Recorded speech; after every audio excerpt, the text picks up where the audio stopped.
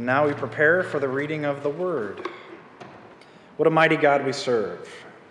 A God who's with us, always, within, who's with us in Jesus Christ, who's with us in creation and connection, and who is with us in the written words that we find in our Scripture as they come to life with our spirit and become the Word. So let us open ourselves in such a way to receive. Our first reading comes from Romans chapter 8, verses 12 through 17. And the Apostle Paul writes, "So then, brothers and sisters, we have an obligation. But it isn't an obligation to ourselves to live our lives on the basis of selfishness. If you live on the basis of selfishness, you are going to die. But if by the Spirit you put to death the actions of the body, you will live. All who are led by God's Spirit are God's sons and daughters. You didn't receive a spirit of slavery to lead you back again into fear, but you received a spirit that shows you are adopted as his children. With this spirit we cry, 'Abba, Father.'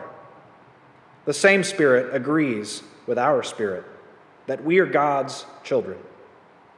But if we are children, we are also heirs. We are God's heirs and fellow heirs with Christ, if we really suffer with him, so that we can also be glorified with him." Our second reading comes from our gospel we call John, chapter 3, verses 1 through 17.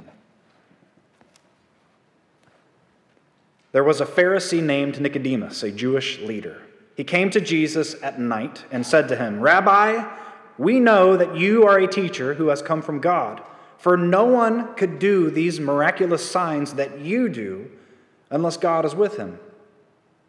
Jesus answered, "I assure you, unless someone is born anew, it's not possible to see God's kingdom." Nicodemus asked, "How is it possible for an adult to be born?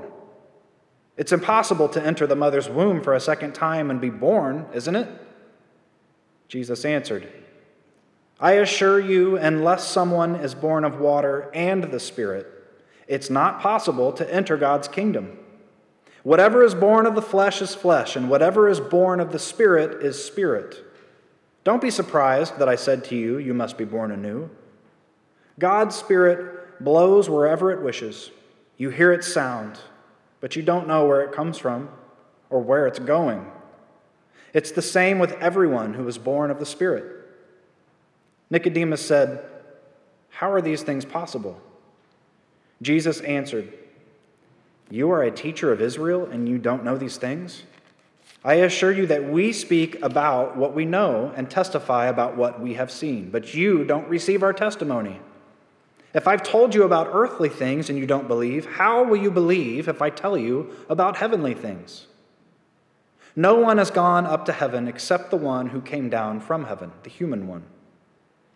Just as Moses lifted up the snake in the wilderness, so must the human one be lifted up, so that everyone who believes in him will have eternal life.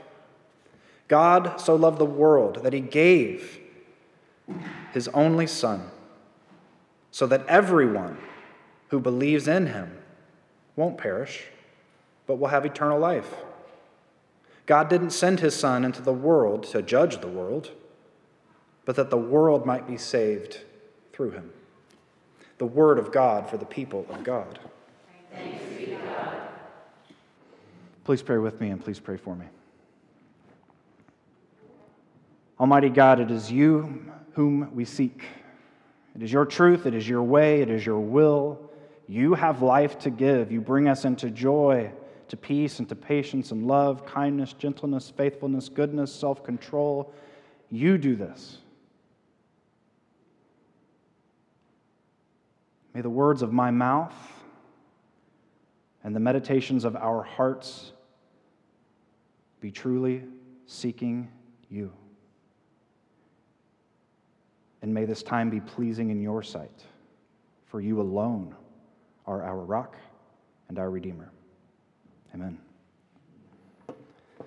So all this talk about spiritual stuff gets a little confusing at times, doesn't it?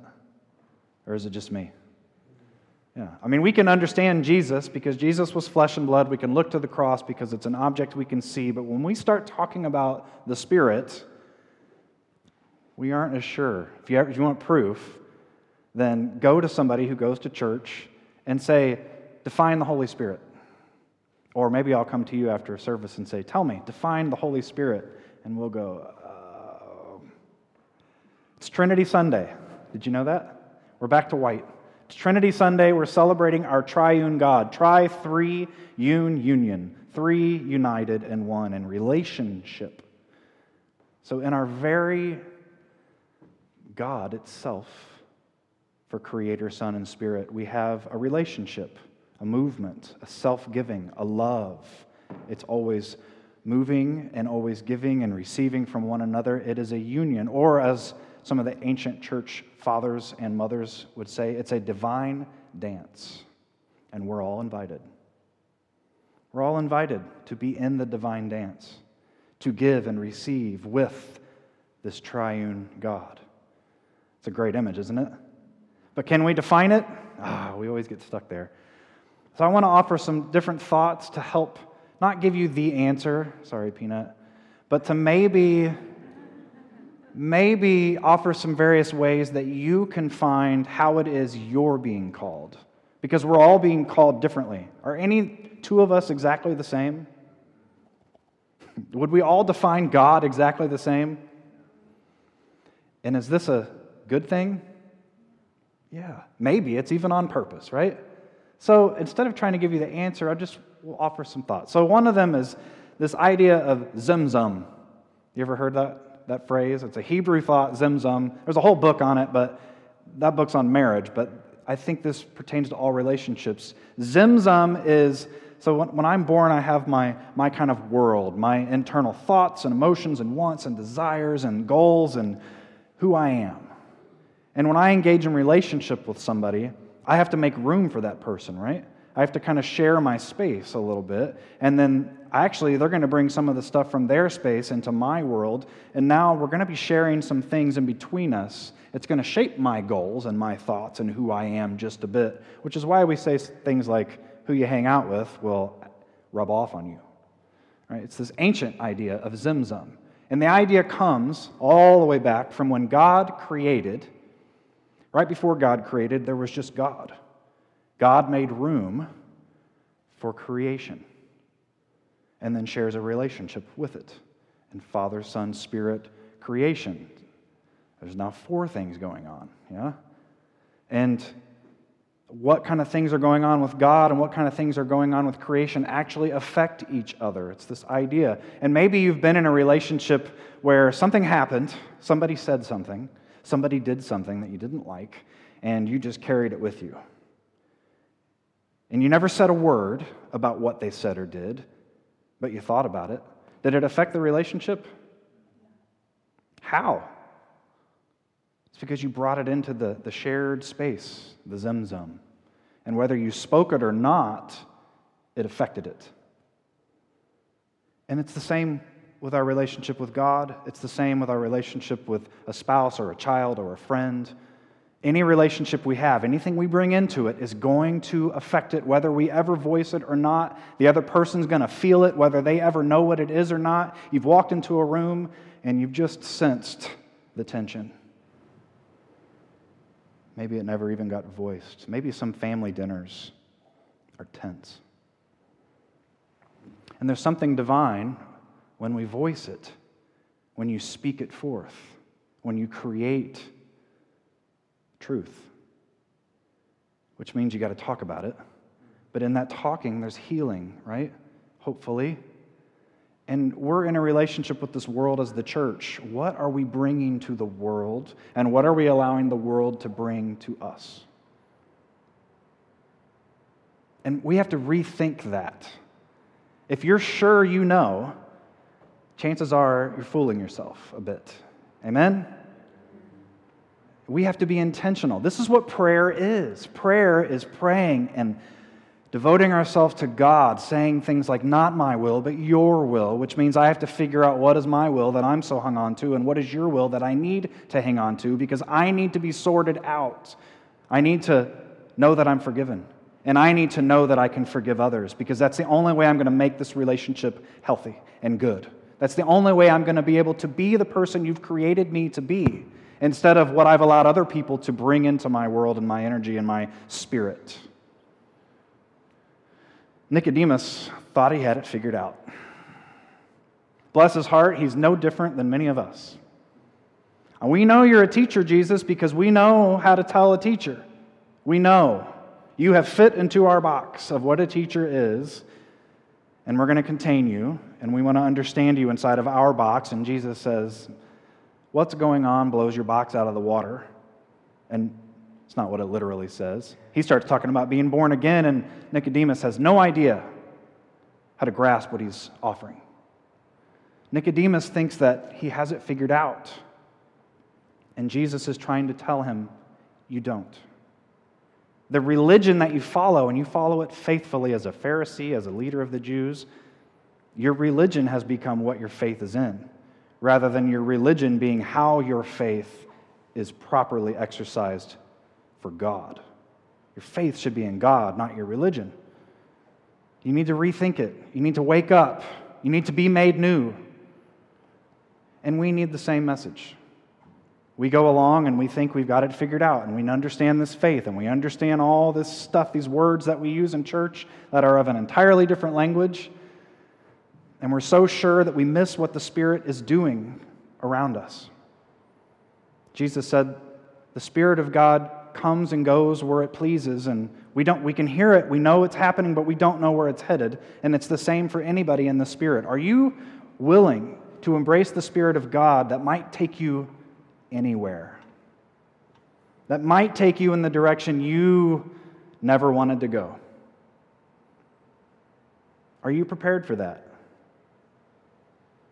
Have you created enough space in who you are for the Spirit to come and run the show? Or are you just allowing your little box and expecting the Spirit to do its work there and safely, and I can put you on the shelf when I want, I can open you up when I feel like it, and I can close you and pretend you don't exist when I want to go and do whatever it is I want to do? I mean, what's your prayer life like? What's your spirit about? And how involved is the Holy Spirit in what you do that you call faith? I mean, how many times has the church been led in various and new directions and splits and merges, and we get pretty chaotic pretty quick, don't we? And I think it's because there are the Nicodemuses and there are the Nicodemus that ends up in the gospel who ends up embracing this. But we're one or the other. We're someone who, we have the answers and you better operate with what we have, or we're just open to the Spirit and we have faith that God will lead us. It's the same kind of relationship you get into with your family and friends. You need to be this for me, and you need to only expect this from me. Does that go very well? Does it lead to a lot of tense family dinners, if any family dinners at all? We have a unique challenge. Anyone know our mission statement from the United Methodist Church? There are 2 sentences to the mission statement. The first one gets said all the time. And if you know it, you can just speak right along. To make disciples of Jesus Christ for the transformation of the world. Say it with me. To make disciples of Jesus Christ for the transformation of the world. So we're to make disciples of Jesus Christ to transform the world. Do we transform the world? Jesus Christ in the Spirit, through the strength and presence of the Father, transforms the world. And we are to make disciples, people that say, I will follow Jesus Christ. I will welcome the Spirit. I'm going to make room. In fact, I'll let the Spirit clear me out, if need be, to tell me what belongs in my goals and dreams and who I am and what doesn't. And when the Spirit comes and says, this doesn't belong, then you have a choice to make. Am I going to follow the Spirit as a disciple, or am I not? The second line of our mission statement says this: Local churches and extension ministries of the church provide the most significant arenas through which disciple making occurs. So it's us, this local church. There's a mission for the church, but we have a mission to make disciples of Jesus Christ for the transformation of the world. We need to be intentional. We need to wake up every morning and say, I want to be a part of making disciples for Jesus Christ for the transformation of the world. And I want everything that I do today to aid that. That may mean that I go and do my job as I'm called to do it in a way that's loving, in a way that's truthful, in a way that I will engage people, and I won't be afraid to say the name Jesus. I don't have to say it, but I'm not afraid to say it, but I'm going to live in a way that reflects my faith, rather than allowing that atmosphere to impact what I'm all about in the moment.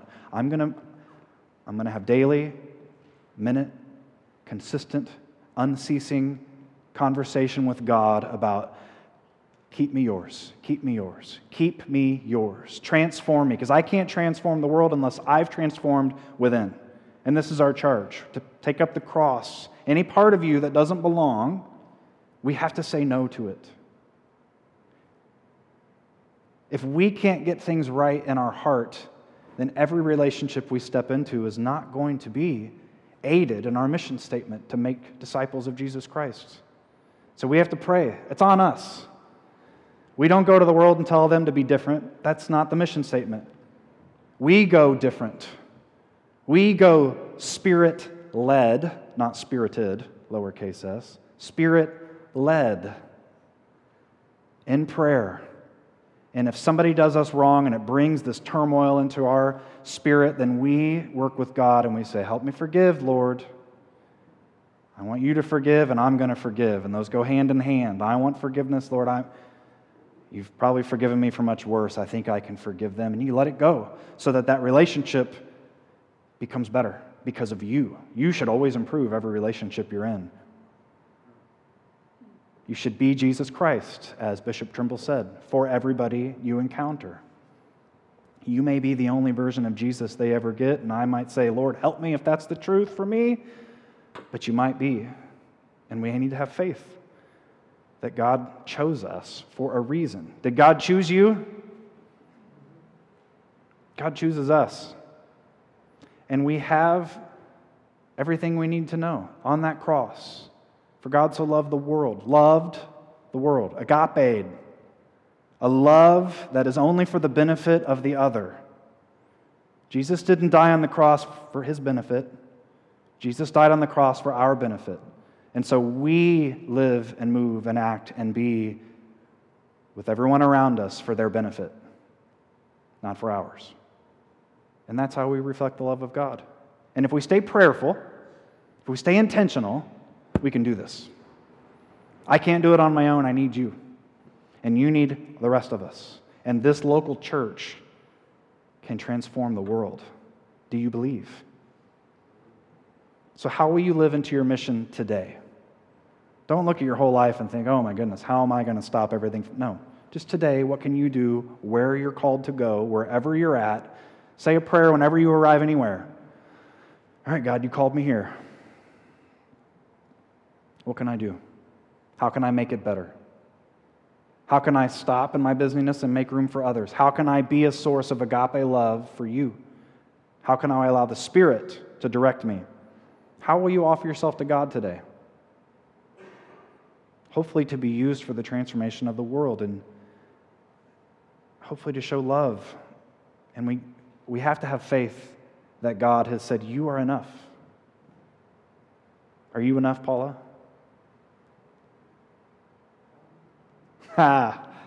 You hear it's hard to say that. Are you enough, Sandra? Yeah, you see the hesitation? You see why we struggle? It's real. When we say the Lord's Prayer, we say, forgive us our trespasses. We're not saying it like, oh, hopefully it's true. We're saying it because we know it will be true. Just as we say we'll forgive others because we know it will be true. That's when they say believe the good news, believing that you are enough. for God? Are you enough? I got one. Let go of your past. We've all messed up. We've all been there. Let go of what you think you've done to offend God. Let go of what others have done to offend you. Embrace the reality of the triune God who's in relationship and calls you into the holy spiritual connection. The Creator, the Son, the Spirit who invite you to be in relationship, to be a source of redemption and transformation, to be transformed into something new within, that we may go and transform the world. We can do this. You know how I know?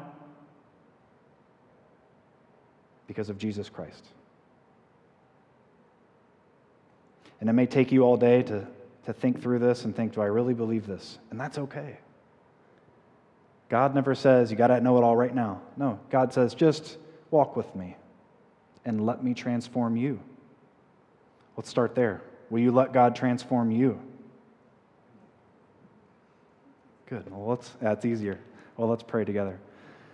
Lord, you invite us into this relationship before we even have a clue what we're saying yes to. And that's hard. But we can look to the people around us who have this joy, who have this way, this spirit about them. And we can see that they have a relationship with you. So even if we just start by engaging those around us whom we want to have a life like, God, I know that's good enough. That's good enough. You welcome us where we are, and I thank you that your grace and mercy are so abundant. And as we celebrate your Spirit, and as we try to understand what our spirits are, Lord, I thank you for the ways you're already there working, and for the ways if we just let go of what it is we think we know, that you'll show us all that we can come to know. We do this together, Lord, and I thank you that you have us as a church, that we are united, that it is one body of believers, that we're not asked to do this on our own. In fact, we're encouraged not to. So I ask you to be with my sisters and brothers. Help us to encourage one another, to hold each other accountable.